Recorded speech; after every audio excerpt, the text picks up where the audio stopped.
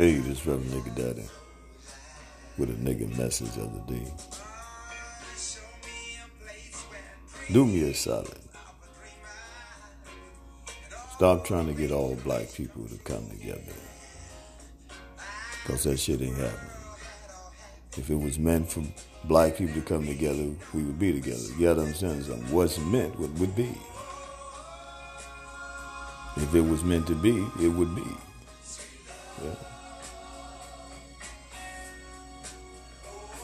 The deceivers among us out here in the so-called conscious community that I call the conscious community been selling us that dream for years. Right?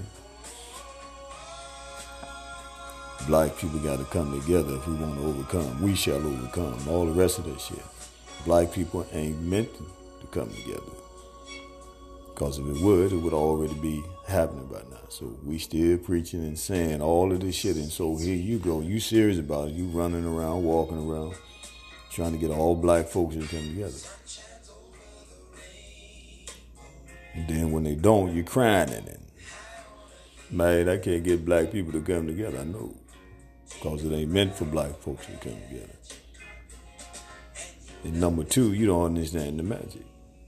Because if you did, you would know that you are black people. So therefore, if you get your shit together, if you get yourself together, black people have come together.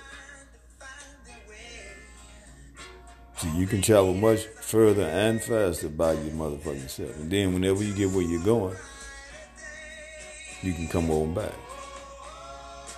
And rush back and get whoever you need to get. One at a motherfucking time. You hear me? You keep going for this collective shit, ain't gonna do nothing but disappoint you. You hear me? Trying to show you something. So if you want black people to come together, you come together with yourself. When you come together, black folks have come together, my nigga.